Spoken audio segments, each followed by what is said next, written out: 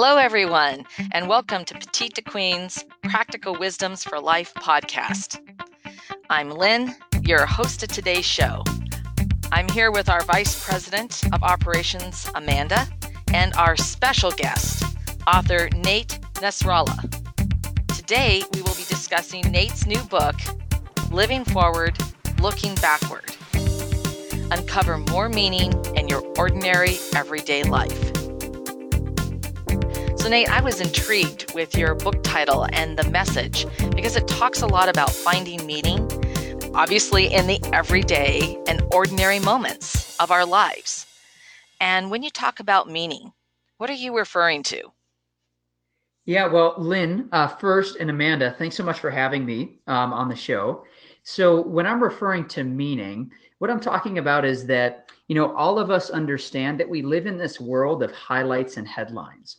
So, the question is, amidst our routines, our lists of to-dos and tasks, how do we ever know if and when we've arrived?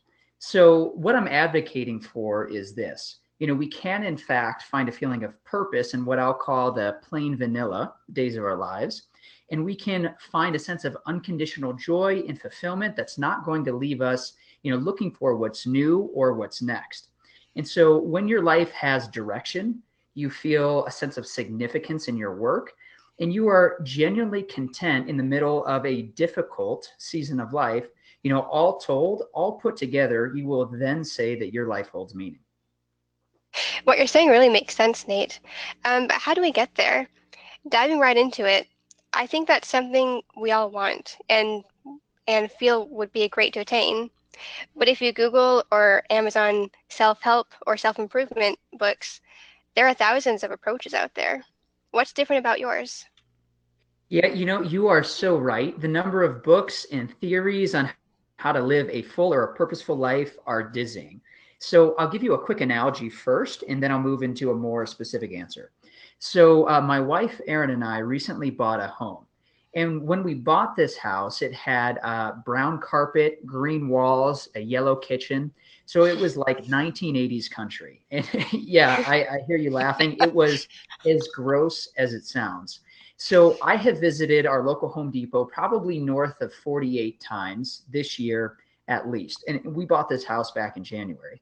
So every time I walk into Home Depot and I go looking for one little thing that I need for a specific project, I walk through rows upon rows of different tools. And so I'm kind of come up against this question every visit to Home Depot. How do I know which tool to pick? Which brand do I need? Is one better than the other? Do I really need that ergonomic grip that's going to cost me another $20? Then I get distracted. I begin wandering down another aisle. So you see, it's very easy to get lost and distracted when we focus on the tools for home improvement when, really what I need is more of a blueprint to tell me, of all the projects that I need to do in my home, what do I need to focus on first? What do I need to prioritize? And what I need is a broader framework, something that can keep me focused on the end goals. Because, the reality is there are many tools out there and many of them, work just the same as the other. So it's the same idea in our lives. What we need is a broader framework that can help us to uncover more meaning in our everyday encounters. So we don't need more tools like mindfulness or positive thinking. And those things are very good and they are very helpful, but they just kind of poke into one area of our life. And so we need to apply these particular tools within the context of something greater that gets to all areas of our life. So, here's the specific answer to your question, Amanda. As I started looking back on my own life, and this was when my wife and I had cycled through a rapid series of major life changes, all within a single year, I found two broader and overarching frameworks that, when we put these together, it helped me to find greater meaning during frustrating, confusing, and just plain old boring life circumstances. So those two frameworks are a story and paradox. Well, Nate, I hear what you're saying, and I want to come back to what you mean when you say major life changes, because we've all experienced, major life changes. And So tell me about the elements of those frameworks and break it down. And since you were using the analogy of Home Depot, the nuts and bolts. Yeah. So the story framework is nothing new. It's been around for thousands of years, in fact, and it's how we've learned to communicate everything from our family histories to life lessons. And so naturally, every one of us gravitates towards stories. Whenever somebody starts to tell us a story, we can't help but lean in. The thing about stories, though, is that they all follow a very standard recipe. Every story in the history of all time has the exact same components. And so every story in its simplest form has characters, it has a setting, and it has plot. And so within that setting, what we find is that there's a character who encounters some type of what's called an inciting incident. And that's the start of the plot. And within that plot, there has to be conflict. So the story can't stagnate. We need to see the characters encountering and overcoming some type of adversity in order to get what he or she wants. And they need to grow within the process of doing so, because all characters have some type of a flaw that they need to work out as the story develops. And so, when I say conflict, or the character encounters conflict, sometimes that's an external conflict. There's an antagonist, when we think of like the traditional superhero villain storyline. However, many times, and this is what I think most of us can relate to, is conflict is actually an internal thing. Things like anger, fear, loneliness, self-doubt. These are all battles that rise up within us, and they leave us feeling confused, disheartened, and unsure of really how to fight back, kind of like friendly fire, searing through our lives. It's a little bit confusing, and it doesn't necessarily present an outside, enemy within the storyline. So, that's a basic story, or the framework to a story. And each of us, we all live out our own individual life stories every single week. And the truth is that we all have different chapters, or what we commonly refer to as seasons of our lives. But here's the thing: each one of us likes to see ourselves as the author, not the character in the story, right? We all want to believe that we have a sense of control and complete autonomy over what's going to develop in our life. But if you think about it, do you know how and when you'll die? How your story ends? Is your life today exactly where you thought it would be 15 years ago when you were thinking about your goals and dreams? It's kind of a silly question, because the reality is no, of course not. And it's because all of us, we're just characters in each of our life stories. We're not the authors. And so being a character in a story necessitates that we also have an author. All characters in all stories have authors. So for me, I'm a Christian. That means that I follow God's direction for my life. Now, I don't say Christian as in, following a set of prescribed religious rules, not at all. Rather, Christian to me means that I'm a follower of Christ. I look to him as my author. Now, other people from a theistic worldview, or even atheists, or simply spiritualists, all of us find direction from someone or something that's outside of ourselves. And so if you're to live out a calling in your life, you must also have a caller.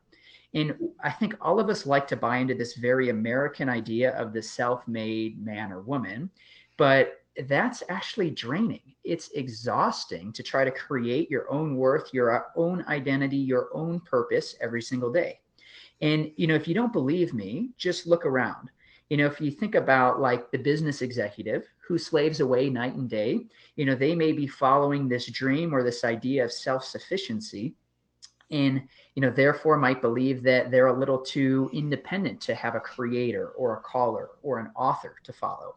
But if you just look at the trajectory of their life, she or he is following something. It may be money, it may be power, it may be status. There's something that's pulling them forward. And so the question is, for you, for all of the listeners, what are you following in your life? Who or what is writing the story that you're living? And so we have to put ourselves inside the story and see ourselves as a character to begin to find the meaning in the story. So, if this is beginning to go against everything that you've been taught, I mean, this is America with the American dream after all. And, we're kind of taught from day one that you just have to go out and take what's yours. but you'll begin to see that my message is a little bit different from that. And I will give you an example of this.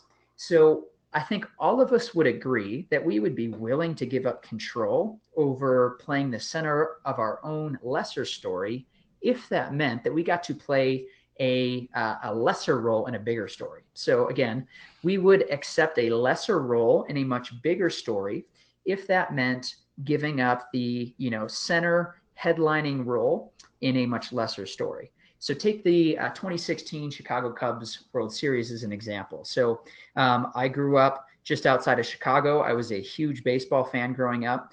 And if you remember 2016, that was a history-making, record-setting year. Over 100 years without a World Series title, and the 2016 Cubs team, they did it. They were the dream to be a part of that team. And so for me, I would absolutely say that I would prefer to be part of the Cubs organization as maybe a subpar relief pitcher, or heck, even the groundskeeper, if that meant I got to be a part of the story. Even if I was an all-star league leading pitcher for my high school team, right? A lesser story, I would put that behind me and I would give that up if it meant that I could just be part of that Cubs organization in 2016. So here's what's backward about all of this.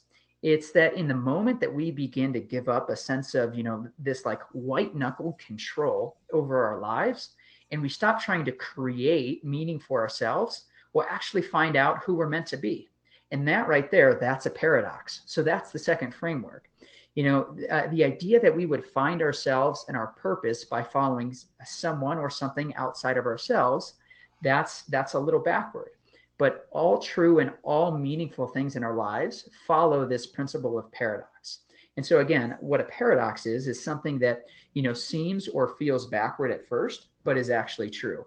And so, all taken within that story framework, we can begin to see how those interplay and all lead up to the end goal here, finding more meaning in the, everyday, ordinary moments of our lives. So Nate, I really like what you're saying about, I think it's a really interesting analogy of us being characters in our own story. And I'm really drawn to that analogy because I'm a writer myself, so it does really make sense. But you talked about paradox. So can you give another example of paradox in life and how that helped you find meaning? Yeah, so I will give you another story to illustrate this. So recently, I went to the barbershop for a haircut. And while I was waiting, I saw this like very slender, narrow black pole just kind of sticking out, hanging in the middle of the walkway where people enter the barbershop. And so I was thinking to myself, I was reading a magazine and I kind of looked up from it and I thought, someone's going to trip over that thing. I should probably go move it. But then I realized that pole was actually designed to prevent somebody from tripping. So there was a small child. He was maybe 9 or 10 years old, wearing black sunglasses and this, kind of funny crooked smile. And he was gripping a leather-bound handle on the pole. And so what I realized is that this child, he was blind. And so this was his walking stick. So shortly after, a stylist called out, James. So that was his name, James. And he was there with his mother, who accompanied him over to one of those, kind of like oversized barber's chair, like they used to have in kind of the old-fashioned salon setups. And so, I kind of watched as James sat down into the chair and his mom conferred with the stylist for a few moments, kind of sharing how he liked his haircut. And after that, the stylist fired up her clippers, the shears, and as she brought them close to James's ear to begin trimming the sides of his hair, I was watching his facial expressions, and he began to kind of wince and recoil from the loud noise. His brow kind of began to furrow as she would navigate the clippers around, almost like he was paying, extra close attention to all of the noise. And whenever there was a new sound in the shop, so for example, like a bell that would kind of ring as somebody walked in, he would kind of like crane his neck to lean in or lean toward that noise. And so the stylist had to keep kind of bringing him back, into the chair. And so he was completely curious as to what was happening around him. But as I sat there in the waiting room, reading my magazine, the whole time I was very intent on tuning out all of the noise and activity around me. It was actually kind of rather, frustrating. I wanted to read this article and I was, distracted. Yeah. So then after some time, the stylist leaned over into kind of recline the chair backward to begin to shampoo James's hair. And he had this wide open mouth smile, the kind that you see on a roller coaster, right? So as he was being leaned back toward the sink basin, he began to laugh as he felt the pressurized water, kind of the sudsy hair, hands running through his hair. And, I had to think to myself, was I really going to have that much fun getting my hair shampooed? And if I was honest, not a chance. I was actually a little frustrated that I had, one, waited long past my scheduled appointment time, and two, I was missing out on some afternoon plans as a result. And so, I was beginning to feel a little salty and even angry that my wait had gone past its expected time. So, what I learned from James that day is that all of us need to shut down the flow of information in order to absorb more. And so that's what's backward. And it helped me to begin to see, more meaning inside of a waiting room that was cramped, crowded, and amidst a feeling of frustration. So our attention spans today, they're shorter than a goldfish. If you're curious, you can look it up. The average attention span is less than 8 seconds now. And so our minds have just grown weary from this media overload. And so it's no wonder that we've become numb to the ordinary or the average things of life, getting our hair shampooed at the salon, for example. And so it's only the really extraordinary messages that break through to us, very simply out of necessity. Our brains are forced to filter through what is and what is not important. The challenge here, though, is that not everything that's sensational is also meaningful. Not everything that shocks us is going to bring us life. So to find more meaning during our ordinary days, we need to begin to strip away some of all the stimulus. And so that's the paradox of our five senses that James helped me to see. If you strip away one of those senses, James's sight, for example, all of the others begin to grow more sensitive. So, if we simply begin to shut down all of this incessant flow of information, we'll see that we actually begin to absorb more of what's around us. Yeah, I totally connect with the story. One of the things I was thinking about when you're talking about that is that the same thing, if I go out at night on Lopez Island, you see 1 million stars because you don't have all that ambient light. And it's amazing just to absorb it. But if you're in the city and you look up, you only see a few stars, right? It's like that filtering. And so I love this conversation, Nate. So I'd really like to hear how you really stumbled upon these things in the first place, than observing little James here. Yeah, and so I'll kind of walk you through how I stumbled across this, but I'll say, your comment is really interesting because it's part of what I write about or include, and it's a named problem today. It's called the problem of proximity. And basically, the idea is that we are distracted by far lesser and less meaningful things. So, for example, the light on our cell phone, and it distracts us or takes us away from thousands and millions upon millions of brilliant stars right overhead. So, I think what you're saying is super interesting, and that's part of that analogy, even what I write about. I so agree. But to your question, kind of how I came across or stumbled upon this. So over the last few years, life has changed very quickly for me. So I did everything from racing Ironman triathlons with Team USA even for a year. I left a very plush consulting job to build a startup company. That company was then acquired. I started dating. I got married. My wife left her job. We moved cities. We bought a house, so on. So I checked off a lot of, very major life boxes very quickly. And to be honest, it was stressful. There was a season during all of these changes where I didn't have a lease nor a home. So for 8 months, I lived out of a duffel bag. I was on over 80 flights. God loves Southwest Airlines. And I was always on the go. And I thought I needed to be, I thought I was going to be missing out on the next big thing if I didn't keep up this, manic pace.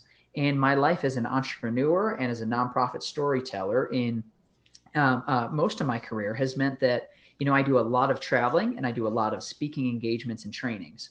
And so kind of throughout all of those changes and through that very, quick and ceaseless pace, I needed some type of release. So I needed therapy, but I was too proud to break down and go see a counselor. So, instead I began channeling this all into my writing. And I've always been a writer, but usually in more short form writing. So I put all of those skills to work by writing out short stories from the different changes and times in my life that I had learned something. Because as my life was speeding up, I wanted to make sure that I held on to those lessons. I felt like they were just going to start leaving my brain. And so I was going to begin repeating some of the mistakes that I should have already learned from. So as I started writing, this idea of, you can call it narrative therapy, it kind of took over.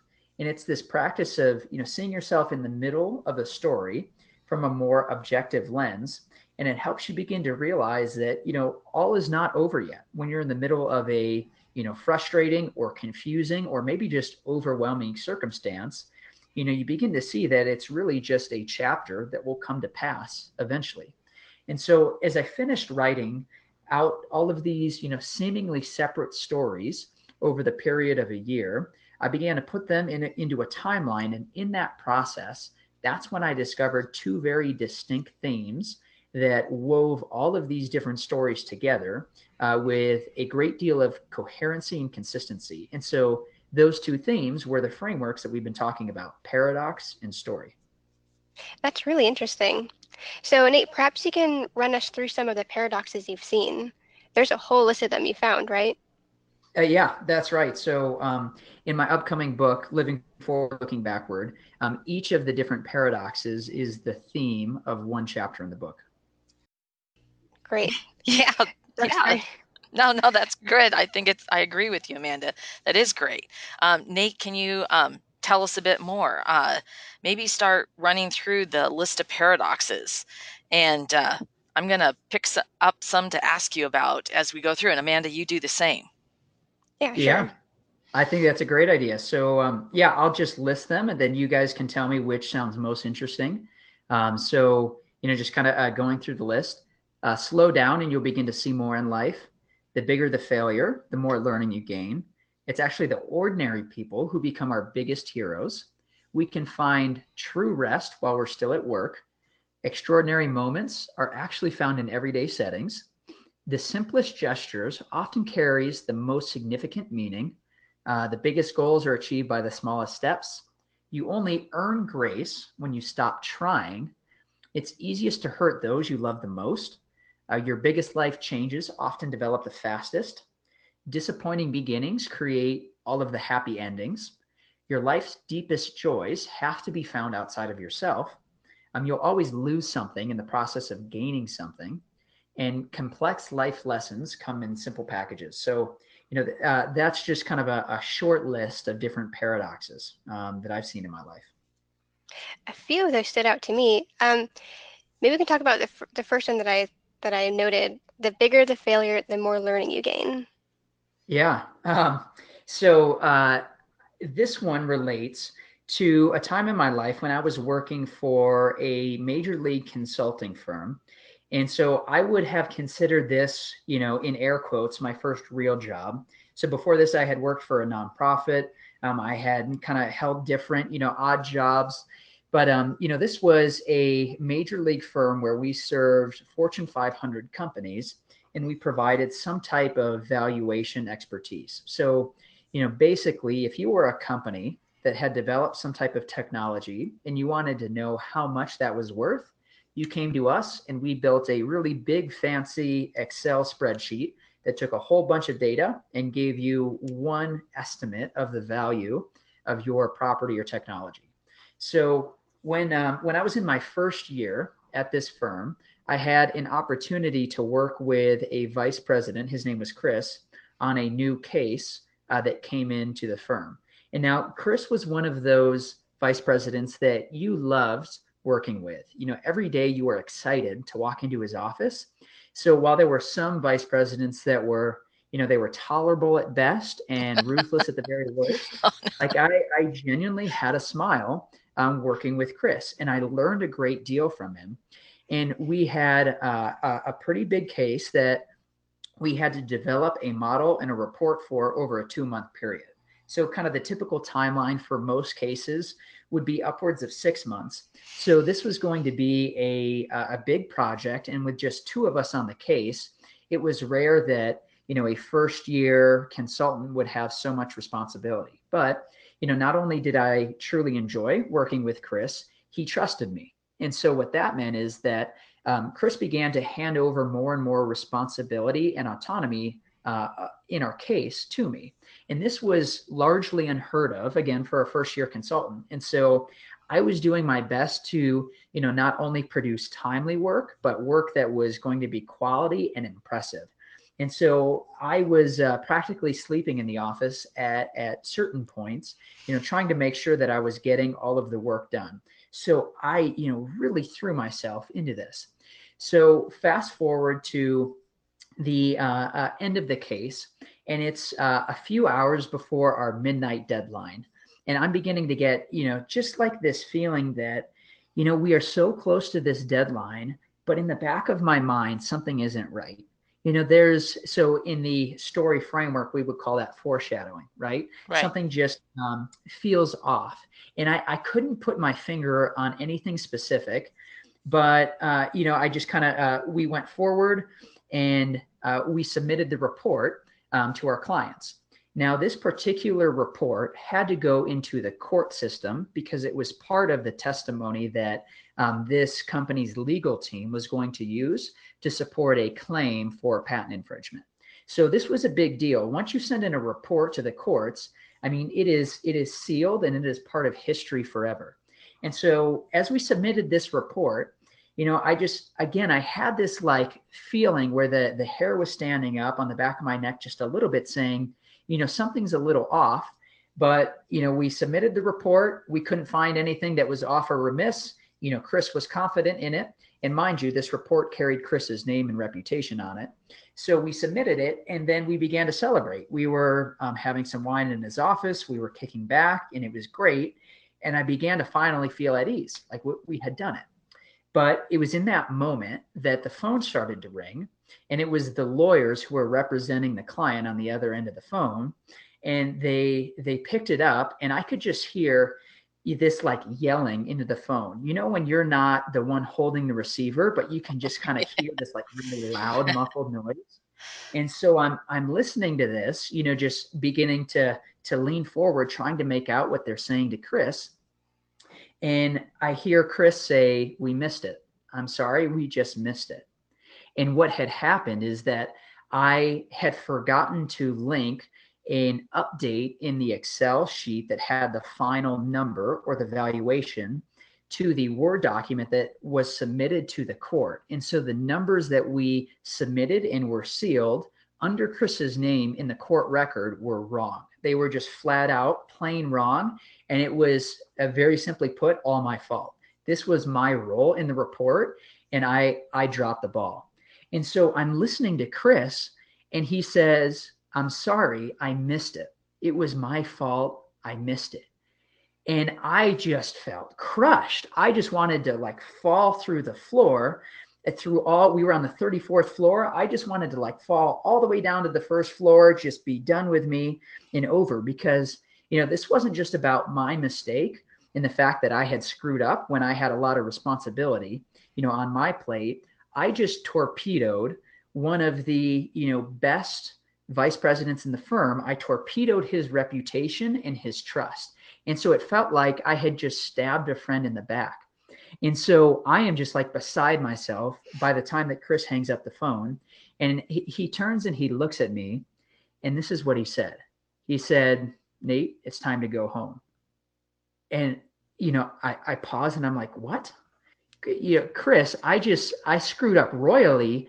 I am going to sleep in my clothes for the next 72 hours, and I need to work overtime, and I wanted to pay some type of like penance, to make amends for how I had failed him in the grandest of fashions. And he said that, again, he said, Nate, there's nothing more to do tonight. We'll come back tomorrow and we'll do it again. And again, I was like, this isn't right. Like, tell me what I have to do, Chris, and I will do it. But what I learned from this, and really from Chris's reaction to my failure, is that, nobody is perfect. There is a little bit of grace that everybody needs. And not only did I learn, how to check and ensure the quality of my work. Yes, that is an important lesson for, future clients and future engagements. But more so, I learned what it meant to, truly see a person as a person, not somebody who, will always live up to this standard of perfection. And so Chris, for me, set the precedent of how I do and will forever interact with everybody that I work with.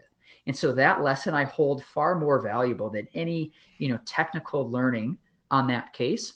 So kind of the paradox here, all connected back to the story, is that the bigger the failure, the more learning you gain. Yeah. Wow. Great. Yeah. And I would absolutely agree with this paradox. I found the same things. Amanda, what were the other? You had two more. Yeah, the next one that intrigued me was, it's easiest to hurt those you love most. So Nate, maybe you can tell us a little bit more about that one. Yeah. So this story comes from a time in my life, pretty soon after I had been dating, who is now my wife, Erin. She was then my girlfriend. And so we were kind of in this stage where we were far beyond kind of the early romance and, kind of like the butterfly phase. And in my professional life, so before this time, I had left the consulting firm. I had co-founded a startup. That company was subsequently bought by another company that was based in DC. And so I was traveling back and forth from Chicago to DC every single week. I was in the process of leading a small group at my church. I was volunteering for a group of nonprofits regularly. I was trying to keep up with my existing friendships. And then I was trying to continue to not just date, but, really love and date well, Erin. And so life was just very full. It was very packed during this time. And I remember there was two friends that I just hadn't seen in a long time. And so we made arrangements for them to come over to my loft for dinner. And so Erin and I cooked dinner. We made a taco bar with grilled fish and steak and chicken, and it was a great night. Good conversation, kind of the friends that, you don't have to really work when you're around them. Just the conversation is very refreshing. So these were those friends. And so it was a great evening. But again, this was just one more pre-planned and pre-scheduled activity amidst a very full or a too full season of life. So after these friends leave, Erin and we're doing the dishes, we're cleaning up, and I'm just silent. And for most people, when they get, grumpy or strung out or overwhelmed, they begin to get irritable and they might lash out. For me, I just shut down. It's like a switch that flips and I turn off. And Erin, because we had been dating for a little over 6 months at this point, she knew that. And so this was like a big red flag to her. And so she starts to press in as we're doing dishes. And, Nate, what's wrong? Is there something that you want to talk about? What's not right? And I am just trying to dodge all of these questions because I just want to shut down the conversation. I don't want to talk about it. And I just want to move forward and keep on keeping on at the pace that I am going, right? So eventually she just drops her dishes into the sink and she looks at me and she says, Nate, something's not right. We need to talk about this. So I'm like, oh gosh, okay, let's talk. So I kind of hop up on the kitchen island and I begin kind of searching for, what I should say. And so I begin to say, Erin, have you ever felt like there's just like this, fire or flame in you that is slowly being snuffed out? And she's like, no, Nate, I don't. What do you mean by that? And so I'm like, just when you have like this, sense that, there's this flame in all of us, and normally it burns very bright when there's some excitement and energy. I just feel like, that flame is going out, and I think I need a break. And so when I said those words, I think I need a break, like there was just this like paling in Erin's face. And she began to talk, but then she just stopped. And so what she thought I was saying is that I needed a break from her, that I couldn't keep doing this, that I needed some separation and some space from the relationship. What I was trying to communicate very inarticulately was that I just needed to catch a break from everything that was happening in life. But you see, Erin, and to give you some context here, she had lost her father to cancer just a few years before we started dating. And so for her, us dating was a very intentional process of opening up her heart again to somebody and beginning to love somebody that she feared that she was going to lose, just like she had lost her father.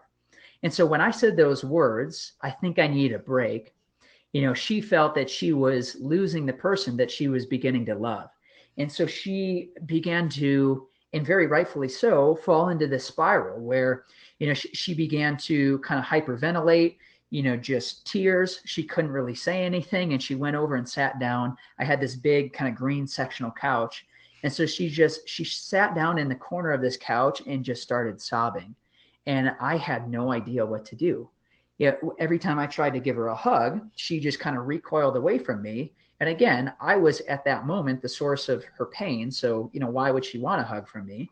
And so I was just at a loss for words. And so we just sat there for probably a half hour, not really saying anything. And I was just kind of looking out of the window of my loft, kind of watching the rain come down. And it was in that moment that it dawned on me that, and here's the paradox, that it's easiest to hurt the people that you love the most. And so because Erin was closest to me, my words carried the greatest weight and the greatest meaning. And in that moment, they were like a knife. And so I eventually was able to talk with Erin. She kind of calmed down and composed herself. And, a really good conversation came out of it. And we were able to talk about what each of us needs in the relationship. But had I just paid attention in that moment, to that one paradox, it's easiest to hurt the people that you love the most, I would have been much more careful and intentional about the words that I chose to use. Mm-hmm. Yeah, that really makes sense. Misunderstandings are so easy. So easy. They really are. Mm-hmm. Okay. I think there was one more that you were going to talk about. And the one I was thinking was, you always lose something in the process of gaining something. Yeah. So that's a good one to bring up because it kind of relates back to the last story of Erin and I. So if you fast forward another year, we've gotten engaged, we've gotten married, and it is time for our honeymoon. So we had moved from Chicago to Denver. Erin had left her job. Life just continued to be very full. So we decided that we were going to delay our honeymoon in Thailand for a few months.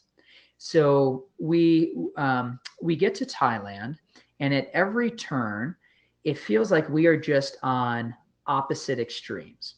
Erin just wants to have some downtime, massages, relaxing conversation. Whereas for me, I'm in the middle of a brand new culture in a place I've never been. And I am like a kid in a candy store. I want to jump off of cliffs and I want to try to catch fish with my hands, all the stuff that, probably doesn't scream honeymoon romance to you guys. So we were just kind of on opposite ends during the entire 2 weeks of our honeymoon. Well, if I rewind the story back to when we were just planning our trip while we were engaged, Erin made a deal with me and she said, Nate, in the first week of our honeymoon, we can plan out all of the adventures and things that you want to do, but promise me that we're going to be able to spend some us time just relaxing and hanging out together in the last week. And so, of course, I was like, sure, sounds great, no problem. And that bargain got thrown right out of the window as soon as we landed in Thailand. So, fast forward, we've spent 2 weeks in the country. this kind of opposite extreme phenomenon has happened throughout the whole time. And so it's the second to the last day of our trip. And so again, I am just wound up on trying to do everything that I can before we leave. And so we go to this beach. It's called Railay Beach. If you want to Google it, if you've never heard of it before, you will see like the perfect picturesque setting that is on every single like tropical vacation postcard. So when we take this little boat out to Railay, again, it's like Ralphie from A Christmas Story when he sees the Red Ryder BB gun. You know, his eyes just get wide with possibilities. So that's me when we show up. And again, Aaron just wants to hang out on the beach, have some us time. So we go and we kind of are settling down on the beach, and I look up and I see these people rock climbing overhead. And I'm like, that looks amazing. Aaron, I think I need to go rock climb. And so, I kind of framed it as I need to do this so that she would be less likely to say, yes, go ahead. And so she said, Nate, we talked about this. This was our time to just be together. Maybe we can plan that for another time. So I kind of, with a hung head, I'm like, all right, let's go hang out on the beach. So we're doing that. And then I begin to kind of frame it as like, there's really not a whole lot to do here. Why don't we go swim? Why don't we go try something else? And every time I begin to press in, like, Aaron, let's do something, she gets a little bit more and more and more frustrated. And keep in mind, this has been like, a bottle of soda that you just keep shaking, and pressure is rising and rising and rising, until we all know what happens eventually when it becomes uncorked, it bursts, right? Mm-hmm. So I decide that I dive out into the water, I swim out, and I'm just going to tire myself out to the best that I can so that I can just sit down on the beach and relax. And again, this just kind of further highlights to Erin that I'm not content hanging out and doing what I said I would do, spending time with her. And so when I get back, Erin just says, Nate, this is not fun. We need to talk about it.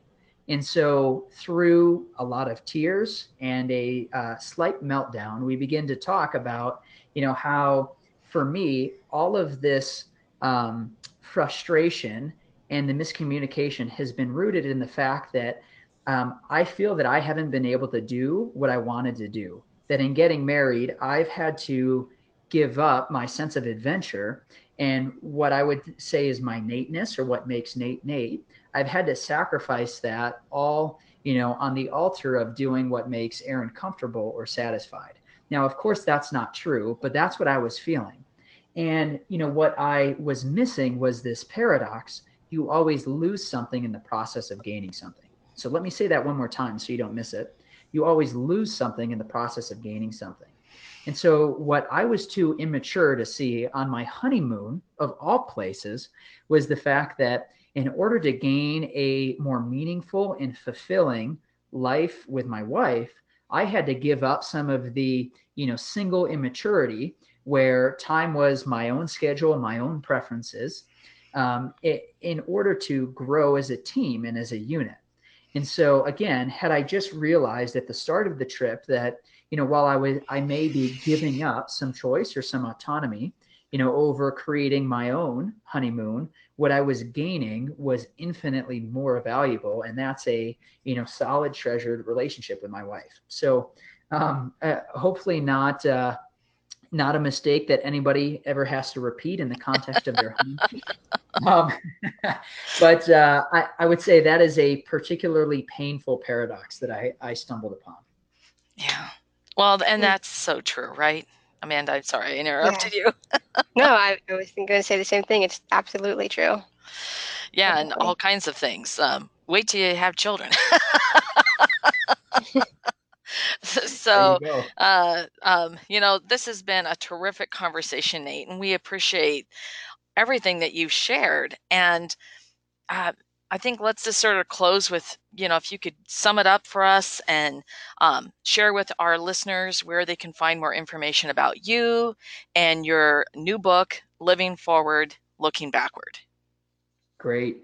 Well, thanks again for having me. And in summary, to put a bow around this all, is that each of us can find more meaning and greater purpose in the everyday and ordinary moments of our lives if we just look to the principle of paradox, this idea that, although something may be backward, it's actually very true, and the story framework, and seeing both of those frameworks at work in our life. And if you want to read a little bit more, you want to hear some more stories, dive into some more of these paradoxes, you can check out my website. It is livefwd.org. So liveforward.org, livefwd.org. And there's a free download if you want to take a look at some of the first chapters in my new book, Living Forward, Looking Backward. There's an email list sign up as well as a link out to the full book itself.